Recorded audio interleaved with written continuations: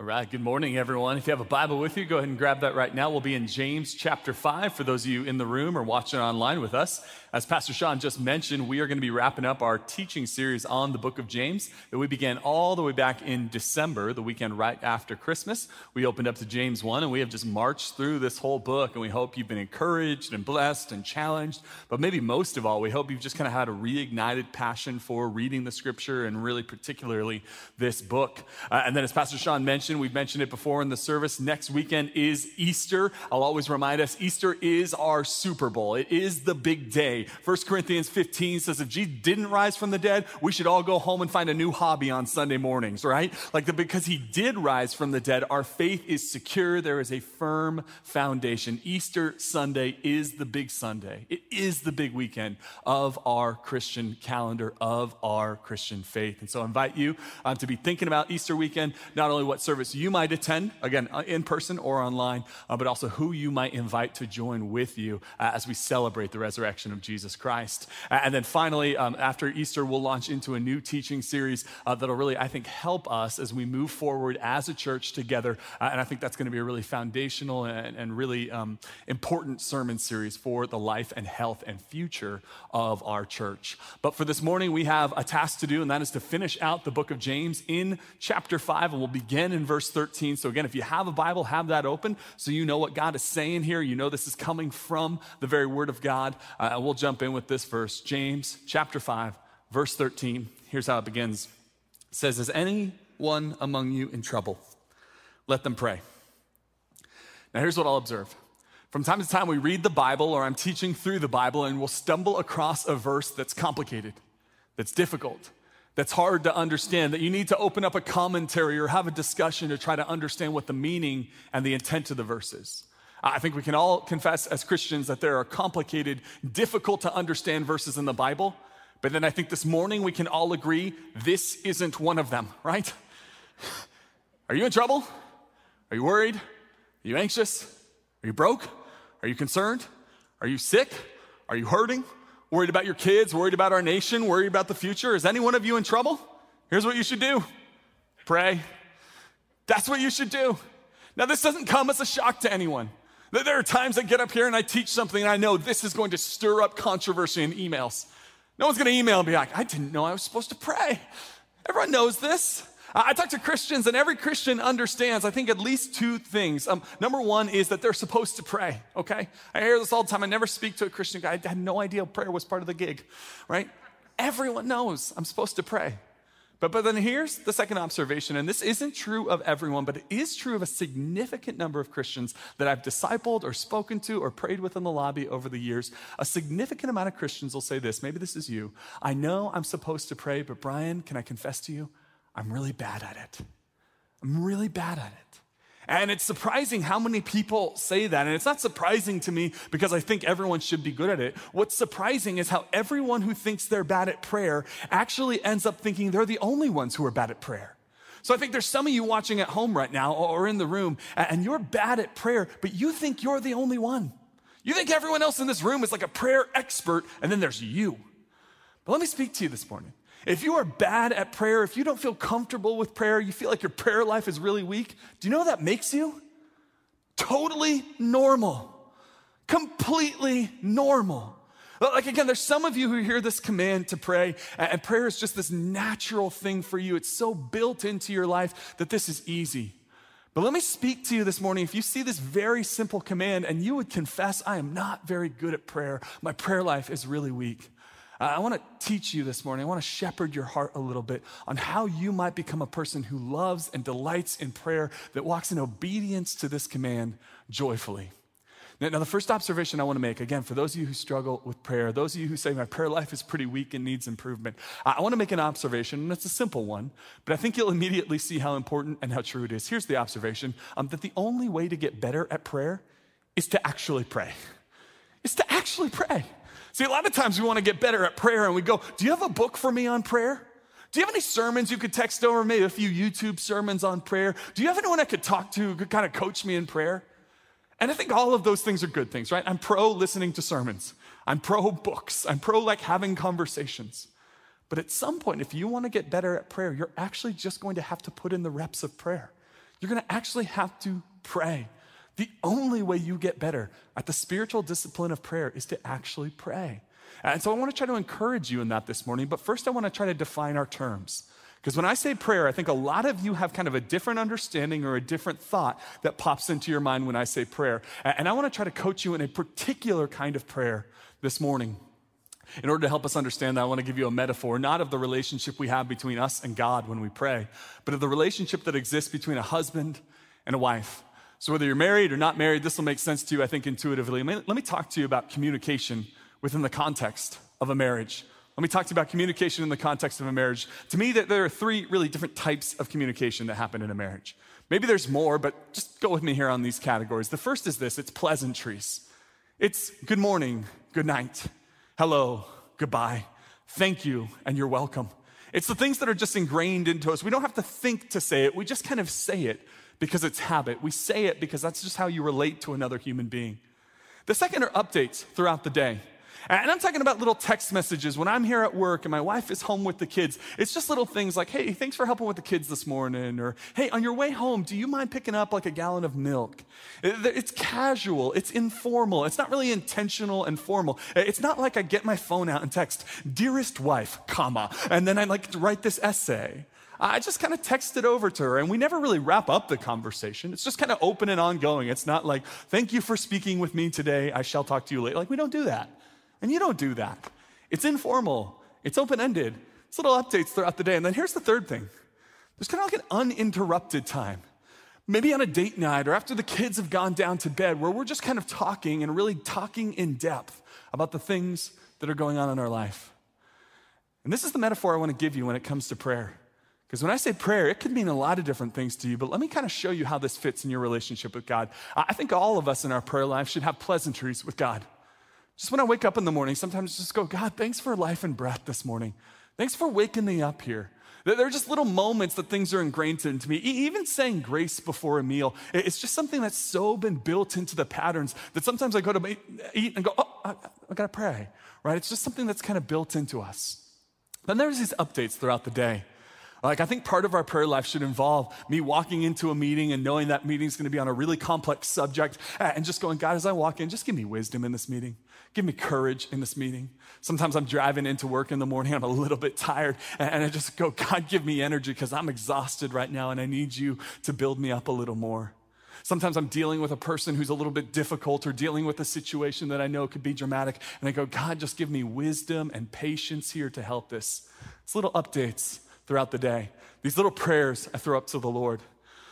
But then there's this uninterrupted time.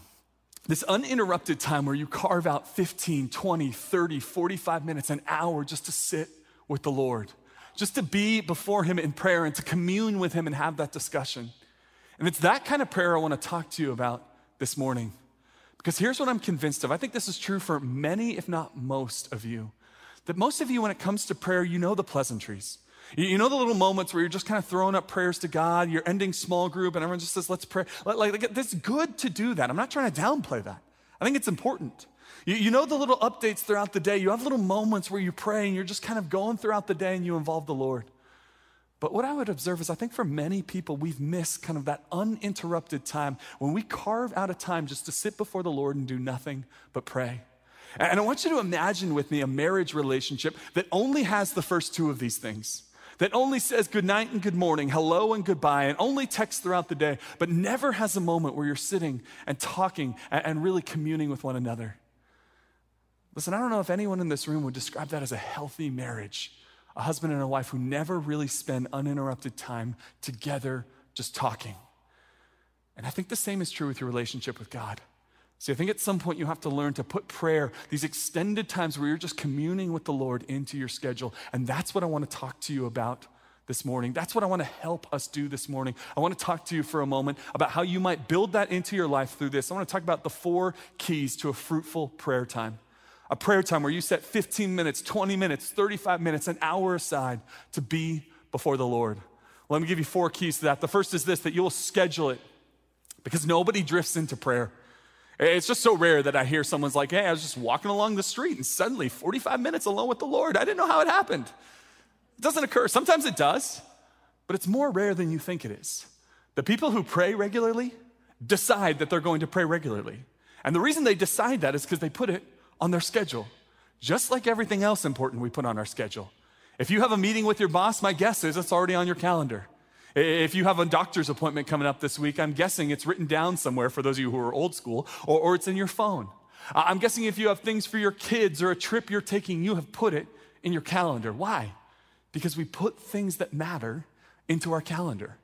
And the conviction that I've just been under for a little while here for my own life, and maybe some of you will resonate with this, is for so long I had all the meetings, all the things I had to do on my calendar, but prayer didn't make it anywhere in there. Like if you grab my phone and hit the little search function on the calendar and hit prayer, it would not pop up anywhere.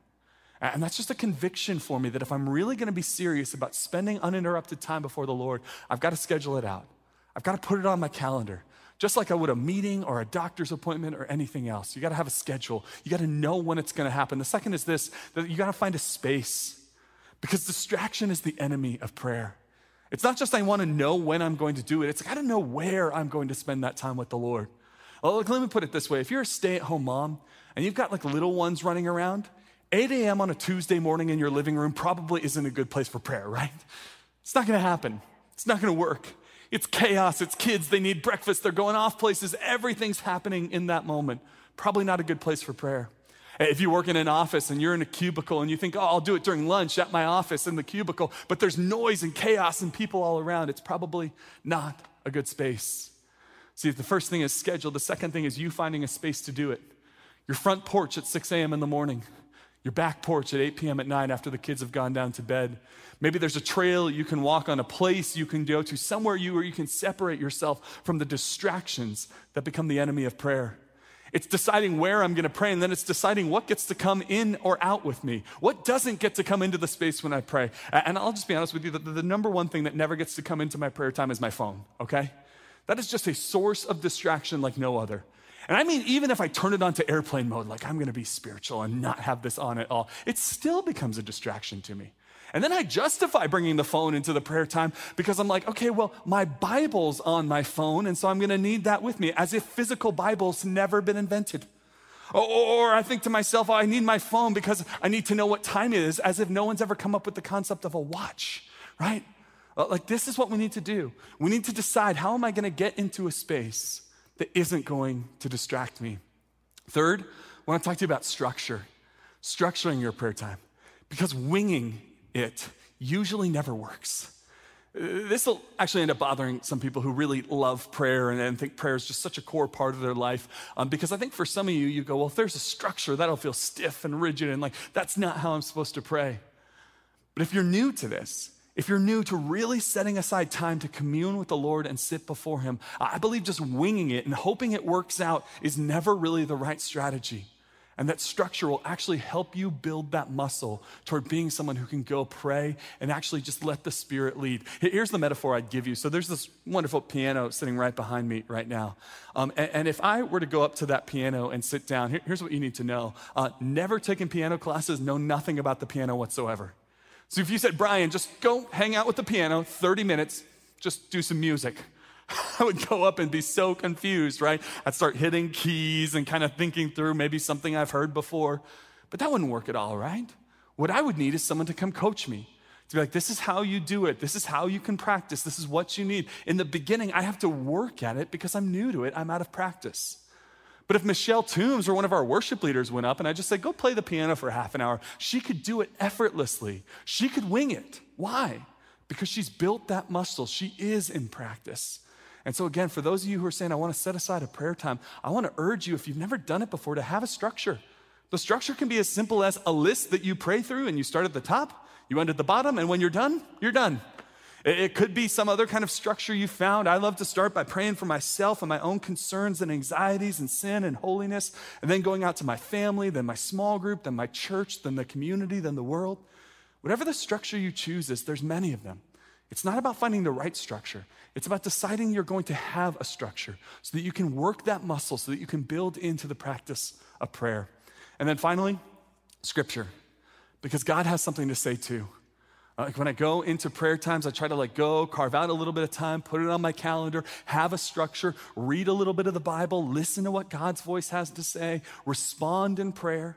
It's not perfect. It's not formulaic. It doesn't always go perfectly. Sometimes I go into a prayer time and come out and go, I don't think I did very well at all. But the point is that I become the type of person who's actually praying. I build these patterns into my life so that I can walk in obedience to the command of James 5:13 and other scriptures that tell me I'm supposed to pray, that that's supposed to be a normal part of the Christian life. So here's my question for you. As we go into this week of Easter, as we go into what's called Holy Week in the Christian calendar, here's my question for you to wrestle with. Why not put a prayer time on your calendar this week? What if actually before the sermon ended today, for those of you online, before you turn off the stream, for those of you in the room, before you get to your car today, what if you just put a prayer time on your calendar? 6 a.m. Tuesday morning, 4 o'clock in the afternoon on Monday. I'm gonna do it at 8 p.m. on Thursday. You just chose to put that on your calendar. 15 minutes, doesn't have to be an hour. Just start somewhere. What if you put that on your calendar this week and began to build that practice into your life? James 5:13 says, if anyone's in trouble, anxious, overwhelmed, sick, needing help, you should pray. It goes on this way in the back half of verse 13 to tell us this. It says, is anyone happy? Let them sing songs of praise. In other words, are you happy? Are you blessed? Are you encouraged? When you think about God and what he's done for you, are you overwhelmed with gratitude? When you think about the world and the opportunities you have to serve and love others, are you just happy? If you're happy, what should you do? You should sing songs of praise.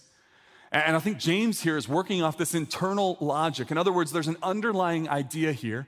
And the underlying idea here is the person who is happy about what God has done for them should respond to that blessing through singing songs of praise. And here's what I think the underlying logic is here, this statement, that our love for God is incomplete until it is expressed. Our love for God, our passion for God, our joy in God is an incomplete love until it's expressed. And here's what you know. You know this is true in every other relationship in your life, right? You know that your love for your spouse is incomplete if you never tell them that you love them. You know that your love for your kids is an incomplete love until you express that love for them. You know this in all these areas, and yet it's true with God as well. When I was in college, I had a professor who told the story of an older couple who had been married 4 decades. And as they got along in marriage, the husband suddenly stopped telling the wife, I love you. And she dealt with this for years and years and years until eventually she got up the courage to confront her husband and say, why don't you tell me I love you anymore? And the husband takes a deep breath. He sighs and says, honey, I told you once, if I change my mind, I'll let you know. We all know how ridiculous that is, right? That doesn't work in marriage. It doesn't work with your children, right? Like, hey, sorry, kiddo, I told you when you were 2 that I loved you, and you're just gonna have to hold on to that one because that's all that's coming, right? That doesn't work. And yet the same thing is true with God. Our love for him is incomplete until it's expressed. And here's what I know this means practically. Here at Calvary, I know there are many of you who just love to sing.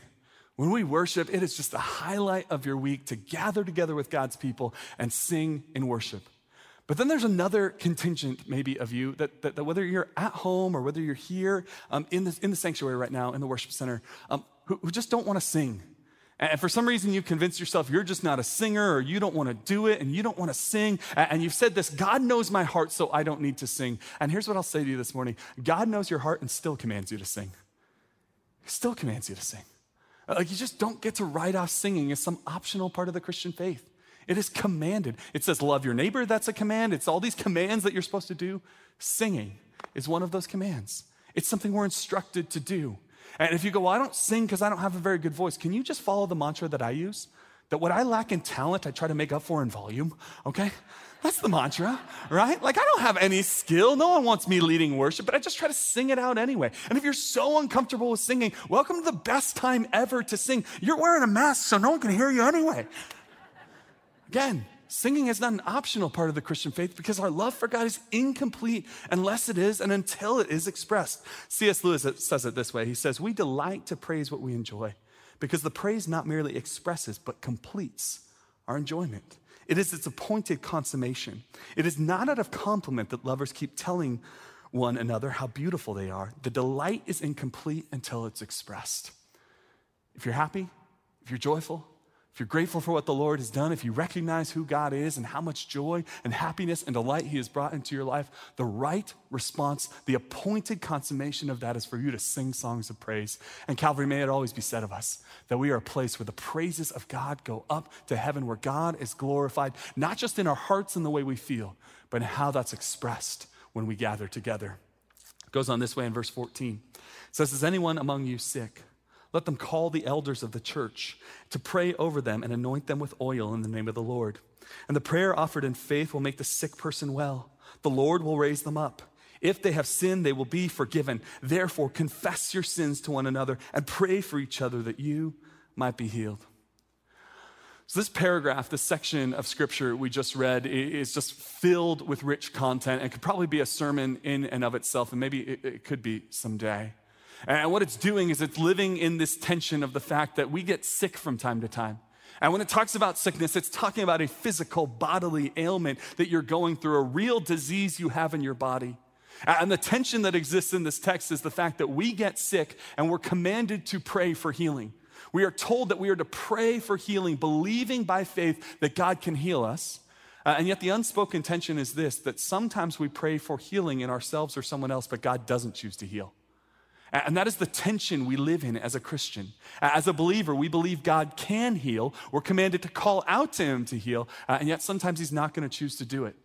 So to resolve this tension, sometimes people go one of two directions that I want to urge you not to go.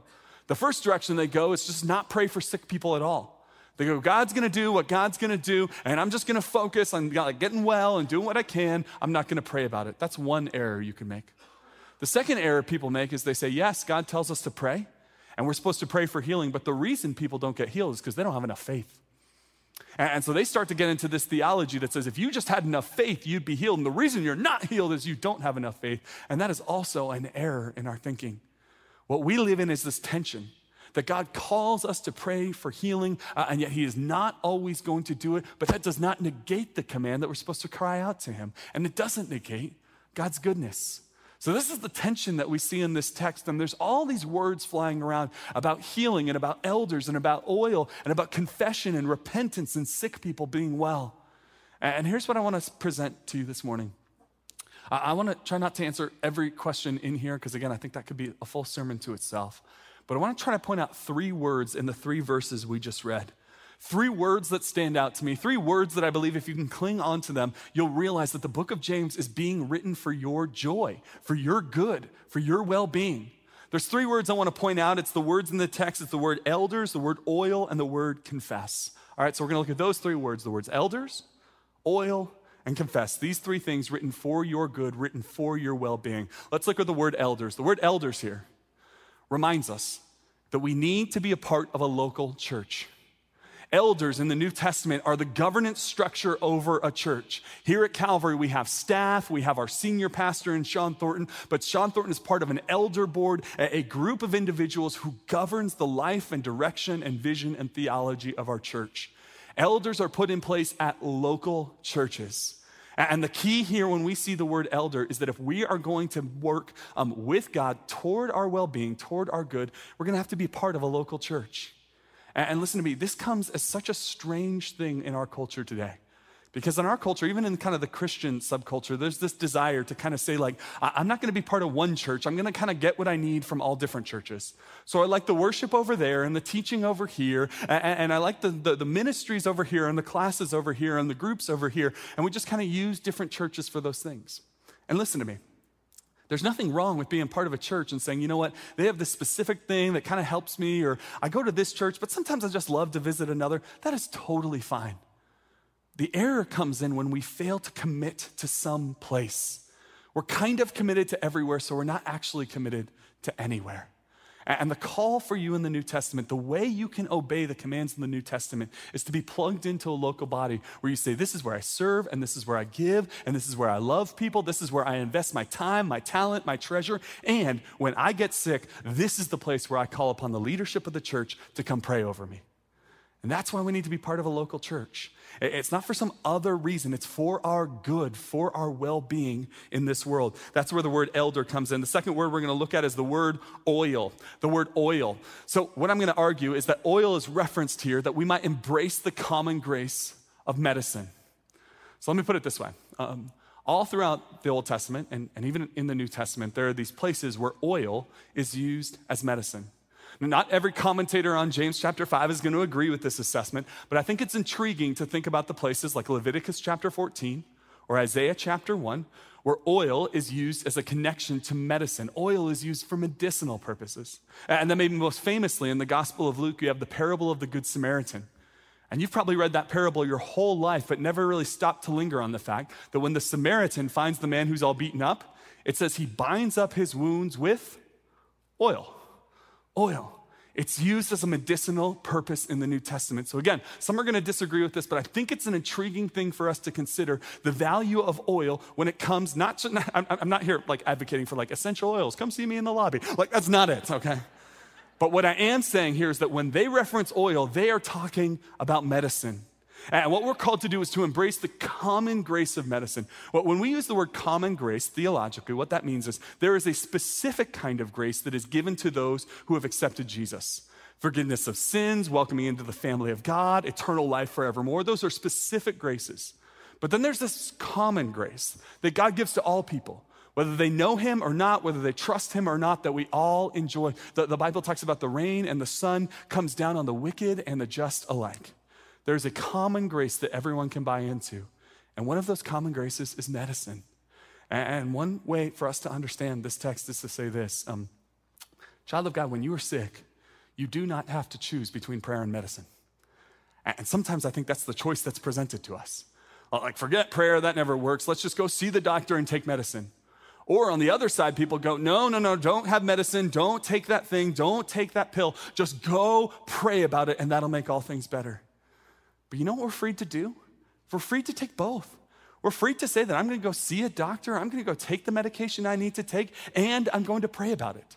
Does that mean we never have ethical concerns with a kind of medication? Of course not. We're going to think about it. We're going to pray about it. If there's something that doesn't really work, we're not going to buy into that. But we do not have to reject one or the other.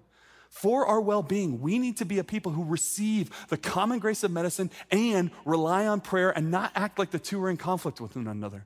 And not act like someone who takes the medication is somehow not trusting God. Because all throughout the New Testament, there's this common grace. It is the idea that we can receive things from the world. We can receive what happens in this world because God's grace has permeated in such a way that we can receive what is good for the world while rejecting what is not. The first word is elders, the idea that we should be involved in a local church for our well-being. The second is oil, that we can receive this common gift of medicine. The third word I want to talk to you about is the word confess. And the word confess is important because secret sin will always work against your peace. It always will. Now, some of you, when you hear confess based on your background or the tradition you grew up in, hear the word confess and you think a booth with a specific formula of how you do confession. That is not what the New Testament is talking about here. When the New Testament says confess, it simply means to say what is true. To say out loud to another believer, I'm struggling with sin. I love Jesus, I want to walk with him, and yet here's a sin, here's an addiction, here's a secret I have, here's something I'm standing under the weight of. And let me just clarify for you this morning. Anytime you have a secret sin, anytime there's something in your life you haven't confessed, you are suffering under the weight of it. It is working against your peace. You will never find peace in this world if you have secrets that you're trying to keep from everyone. And the New Testament is going to plead with you to drag that into the light, to tell someone else about it, to invite someone else into the struggle with you. And the reason it's so clear about this is because the cross of Jesus Christ already outed you as a sinner. Like Jesus wouldn't have had to die for you if you weren't already a sinner. And so you saying, hey, I have a secret to tell you, I'm a sinner, isn't shocking. Jesus already went to the cross publicly. Everyone knows you're a sinner. And so we bring that out into the light for our own well-being, for our own good. Well, when we confess and repent, we receive a gift that's for us. And here's what I love. Like thousands of years ago, this is written down in the New Testament. All throughout the scripture, there's this idea that we should be bringing our sin, not just stuffing it down and pretending it's not there, but bringing it out into the light. And then one of my favorite things when I'm thinking about the scriptures, when I'm studying, when I'm kind of prepping for this message, is when I run across secular research, like non-Christian thinking that starts to suggest that maybe the Bible was onto something in the first place. So let me share one of those with you. So I was looking at this interview this week with a neuroscientist named David Eagleman, not a believer, everything I can understand, secular, no faith in Jesus. And yet here's what he said in this interview. Fascinating. Said your brain doesn't like to keep secrets. Studies at the University of Texas, Austin have shown that writing down your secrets in a journal or telling a doctor your secrets actually decreases the level of stress hormone in your body. Keeping a secret, meanwhile, does the opposite. Your brain also doesn't like stress hormones. So when you have a secret to tell, the part of your brain that wants to tell the secret is constantly fighting with the part of your brain that wants to keep the information hidden. Listen, one of my favorite things in the world is when research in the modern world finally catches up with what the Bible's been saying forever, okay? And I don't say this as some jab at research. I think it's an amazing thing. I just think the more you trust the Bible, the more you'll realize that it actually works in this world. It's not just some random old religious text that we just happen to believe in. It actually works. It's actually functional. The idea that you would confess and repent is doing something in the neurochemistry of your brain that when it was written, no one could have even told you the word neurochemistry. And yet here we go. We're learning all along what the scriptures were saying was true. It was beautiful, and it's right for all of us. See, here's what happens. The Bible is going to tell us over and over again that we are to confess our sins before the Lord. I'll put it this way to you, in fact. The confession to God is a given. And when I say it's a given, I mean that you cannot be saved if you will not confess that you are a sinner to God. If you think, I don't need to confess, I don't need to tell God I'm a sinner, I don't need God, I don't need a Savior. If that's you, you're not saved. Because the only people who can be saved, the only people who can be made right with God are the people who call out to God recognizing that I am a great sinner in need of a great Savior. It is a given for the Christian life that you would confess your sins to God. But hear me on this. Confessing your sins to another is a gift. It's a gift that God wants to give you. It's a gift that you received. And when you tell someone about it, you come out from under the weight of that sin and that secret that is twisting you up. And I want to urge us to always be a church that's willing to tell people our secrets, that's willing to tell people the sin going on rather than bearing under the weight of it. It goes on this way in verse 16. It says in James 5:16, the prayer of a righteous person is powerful and effective. This is James chapter 5, verse 16. And from time to time, I tell you, if there's a Bible verse to memorize, this is one of them. This is one sentence, and yet I believe it's one of the most powerful verses in the Bible. It says that the prayer of a righteous person is powerful, like your prayer affects reality itself, and it's effective, like God uses it to advance his purposes in this world. The prayer of a righteous person is powerful and effective. James 5:16, one of the most amazing verses in Scripture. And yet there's this thing that can really quickly happen when we see James 5:16, where we can get twisted up so quickly into a kind of legalism without even realizing it. So here's my fear. It says that the prayer of a righteous person is powerful and effective. And the temptation for some of you might be to think this sentence: if I am righteous, my prayers will be powerful and effective. Fact check, true. So it's time to clean up my act. Listen, if I want my prayers to be powerful and effective, I got to stop doing the bad things. I got to stop sinning so much. I got to kind of confess my secrets. I got to stop lusting so much and being angry so much and swearing so much and doing the bad things. And I got to start going to church more often. I got to read my Bible more. I got to do some of those prayer times Brian was talking about. I've got to be a super Christian and clean up my act. And can I tell you how tempting it is for you to fall into a works-based righteousness like this? You see the prayer of a righteous person is powerful and effective, and for some of you, you immediately went to, I've got to earn my way, I've got to be a good boy and a good girl, and if I'm really good, then my prayers will be powerful and effective. But can I remind you of a truth this morning? Can I remind you of the idea that you earn your righteousness before God is not the gospel, it's something else entirely? That is not the message of the Christian faith. Can I tell you what the message is here in James chapter 5:16 that you need to hold on to? It's this: that I am righteous because of Jesus, and therefore my prayers are powerful and effective. Child of God, do you realize that Jesus Christ has given you righteousness, not by your own doing, not by your works, not by your morality, and therefore your prayers have power and they are effective? Child of God, your righteousness is not of your own, it's a gift. And because of that, every person in this room who trusts Jesus, the scriptures tell you that your prayers are powerful and they're effective. Isn't this jet fuel to your prayer life? Like when you actually go, because of the righteousness of Jesus, God hears my prayers, not as me as the sinner and filled with wickedness, but through the righteousness that's given to me through Christ Jesus. That is jet fuel to the Christian prayer life. It is you recognize that my prayers are powerful and they're effective, not because of the righteousness I've earned, but because of the righteousness Jesus gave to me through his cross and through his resurrection. It's going to go on in verse 17 to say that Elijah was a human being even as we are. He prayed earnestly that it would not rain, and it didn't rain on the land for 3.5 years. Again, he prayed, and then the heavens gave rain, and the earth produced its crops. So I won't spend long on the story of Elijah, but we did a series a couple years ago on Elijah and Elisha. It's called Courageous Faith. You can find that on our website. And it goes through the whole story of Elijah and his life, and then his protege named Elisha, which is confusing, and we can ask God about that someday. But that's the series, and that's the story. And here what I want to do is not kind of retell the whole story of Elijah, but rather to linger on something interesting here. We'll put it up in verse 17. In verse 17, it's going to tell us here that Elijah is interesting to James as he's writing about this. And what I love is that Elijah isn't interesting to James because of how spectacular he was, but because of how human he is. Elijah was a human being, even as we are, just like us. Normal, average, ordinary, boring, not spectacular. That's the thing you need to recognize about people God uses to great effect in the Bible.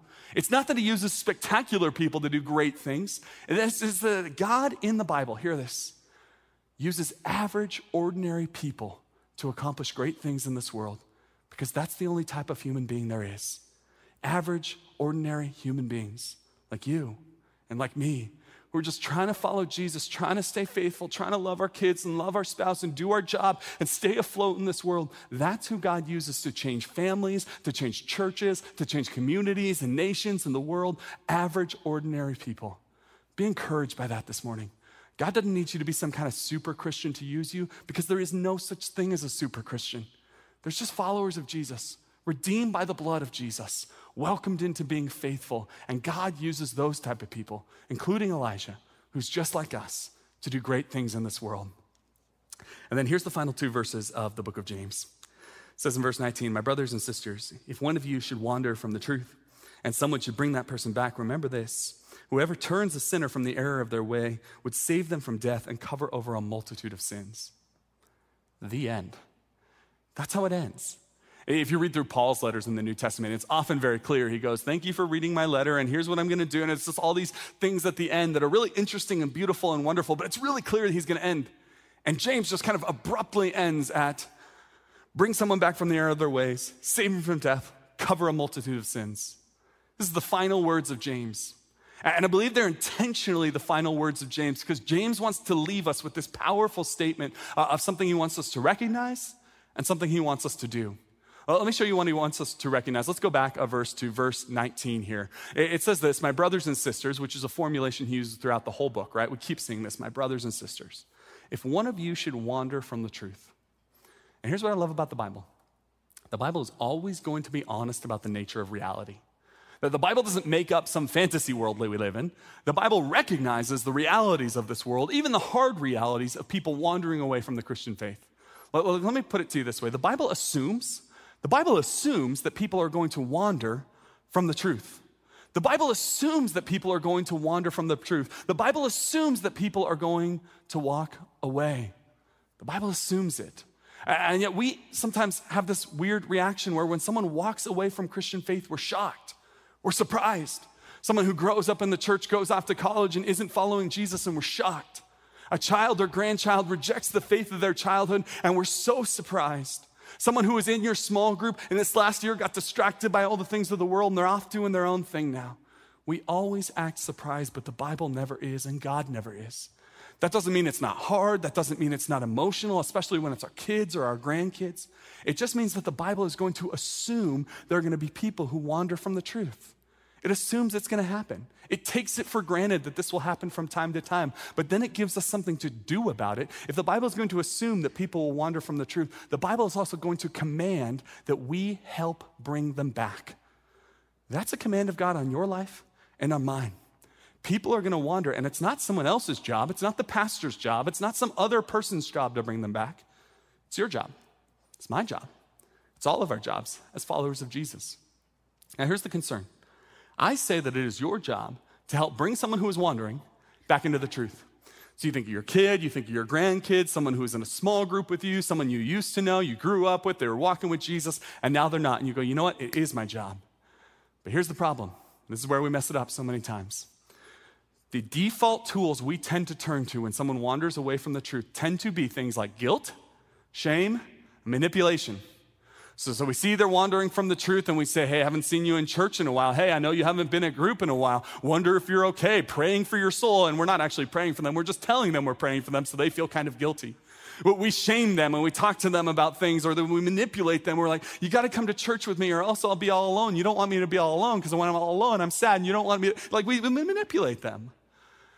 And here's what we do. We bring out these tools of negativity and manipulation and shame and guilt. And here's what I want you to know this morning. Those of you who have wanderers in your life, and I assume that is most of you, okay? Know someone who used to be walking with Jesus but isn't. Here's what I need you to know about the wanderer in your life. The wanderer in your life does not need your guilt, shame, and manipulation. And the reason they do not need your guilt, shame, and manipulation is because guilt, shame, and manipulation does not work. Or I'll rephrase it. It does not work in the long term.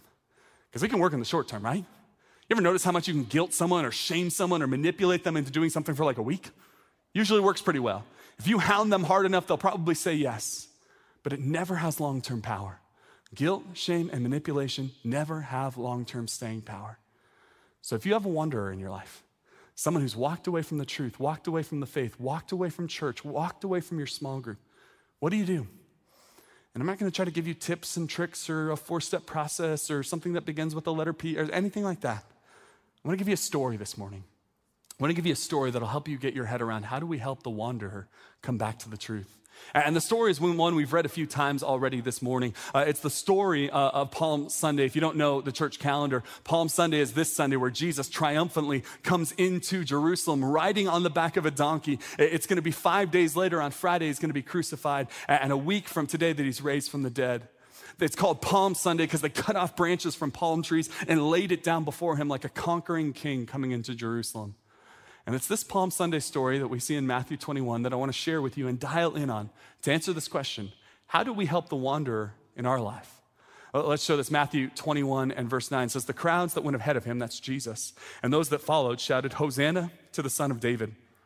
Hosanna is a word that just means save now, rescue us, God. You are the one who saves us. You deserve our worship and our praise. Hosanna is a declaration of who God is, and it is a prayer that God would rescue. Hosanna to the Son of David. Blessed is he who comes in the name of the Lord. Hosanna in the highest heaven. It goes on this way in the next verse. When Jesus entered Jerusalem, the whole city was stirred and asked, who is this? The crowds answered, this is Jesus, the prophet from Nazareth in Galilee. And here's what I want to observe to you this morning. Jesus enters into the city, and what does it say? It says the whole city was stirred. In other words, everyone was kind of like, hey, what's going on over there? Hey, did you hear about what happened down on the street? Like, everyone's kind of stirred up. Everyone has questions. Everyone wants to talk about it. It's the thing that everyone's leaning in on. And why is the whole city stirred? 2 reasons. Number 1, the exaltation of Jesus. Everyone's celebrating him. They're calling him the king. They're lifting him up, saying he has all authority. He's the king. They're lifting up Jesus, the exaltation of Jesus. And then what's the second thing we see here? There's an enjoyment of Jesus, right? It doesn't say the people just kind of stood still, terrified of Jesus. It says they're celebrating. They're laying down palm branches. It's this festival, this wonderful celebration of Jesus. And here's my contention.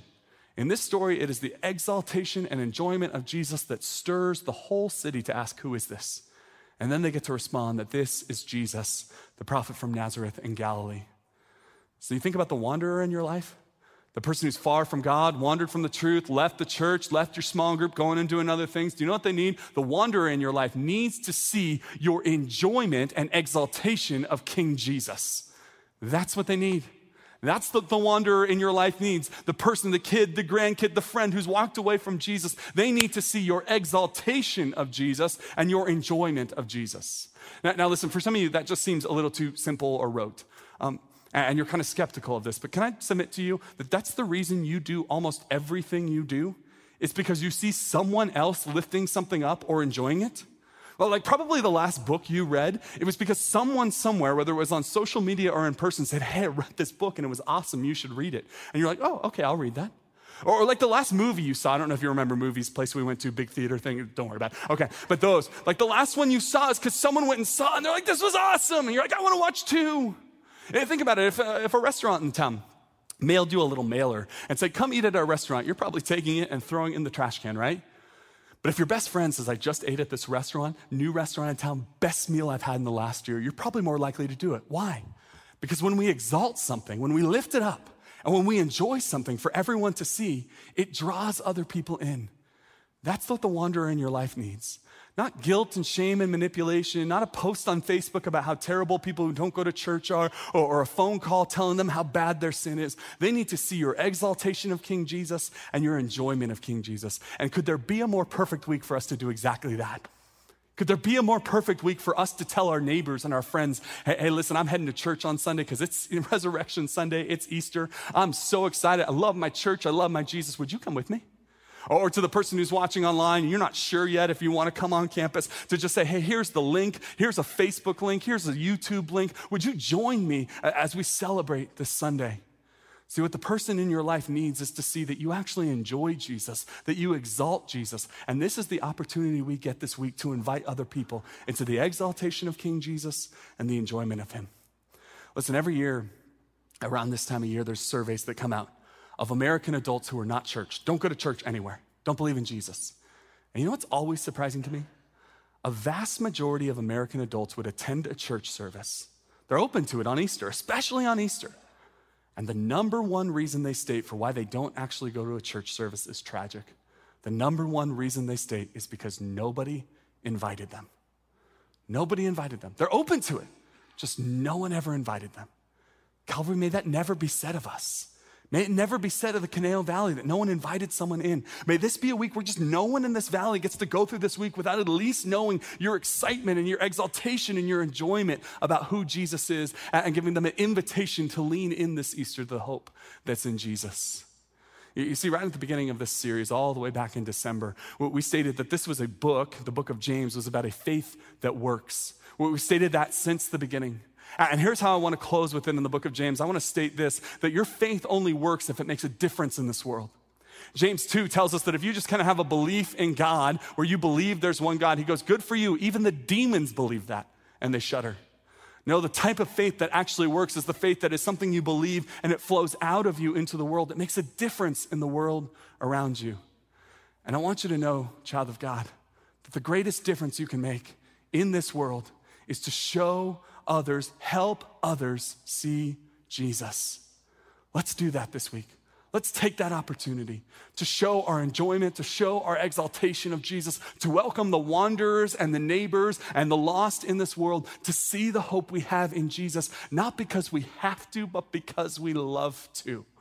May that be said of Calvary Community Church. May it be true of our church that we are a place where everyone is welcome to come see this Jesus who we exalt in, who we enjoy so much, and for whom it means everything. Let's pray. Father in heaven, thank you for this morning. Thank you for life. Thank you for breath. Thank you for the book of James, for our time in it over the last 14 weeks, for our time to think and pray and wrestle with difficult subjects. God, I thank you for your word and its revelation to us of who you are. God, I pray this week that people would see us enjoy Jesus, exalt Jesus. I pray people would be brought back. I pray for people who in the last year during the pandemic and everything that's happened who have wandered away from church, God, bring them back this Easter. For children and for grandchildren, for people who are far from Christ, God, I pray you would turn their hearts and that we might even play a small role in getting to do that. Holy Spirit, give us courage, give us wisdom as we go. May we be a people who welcome back those who have wandered far and say, welcome home, and who exalt Jesus in the process. So God, help us as we go into Easter week. We pray in Christ's name, amen.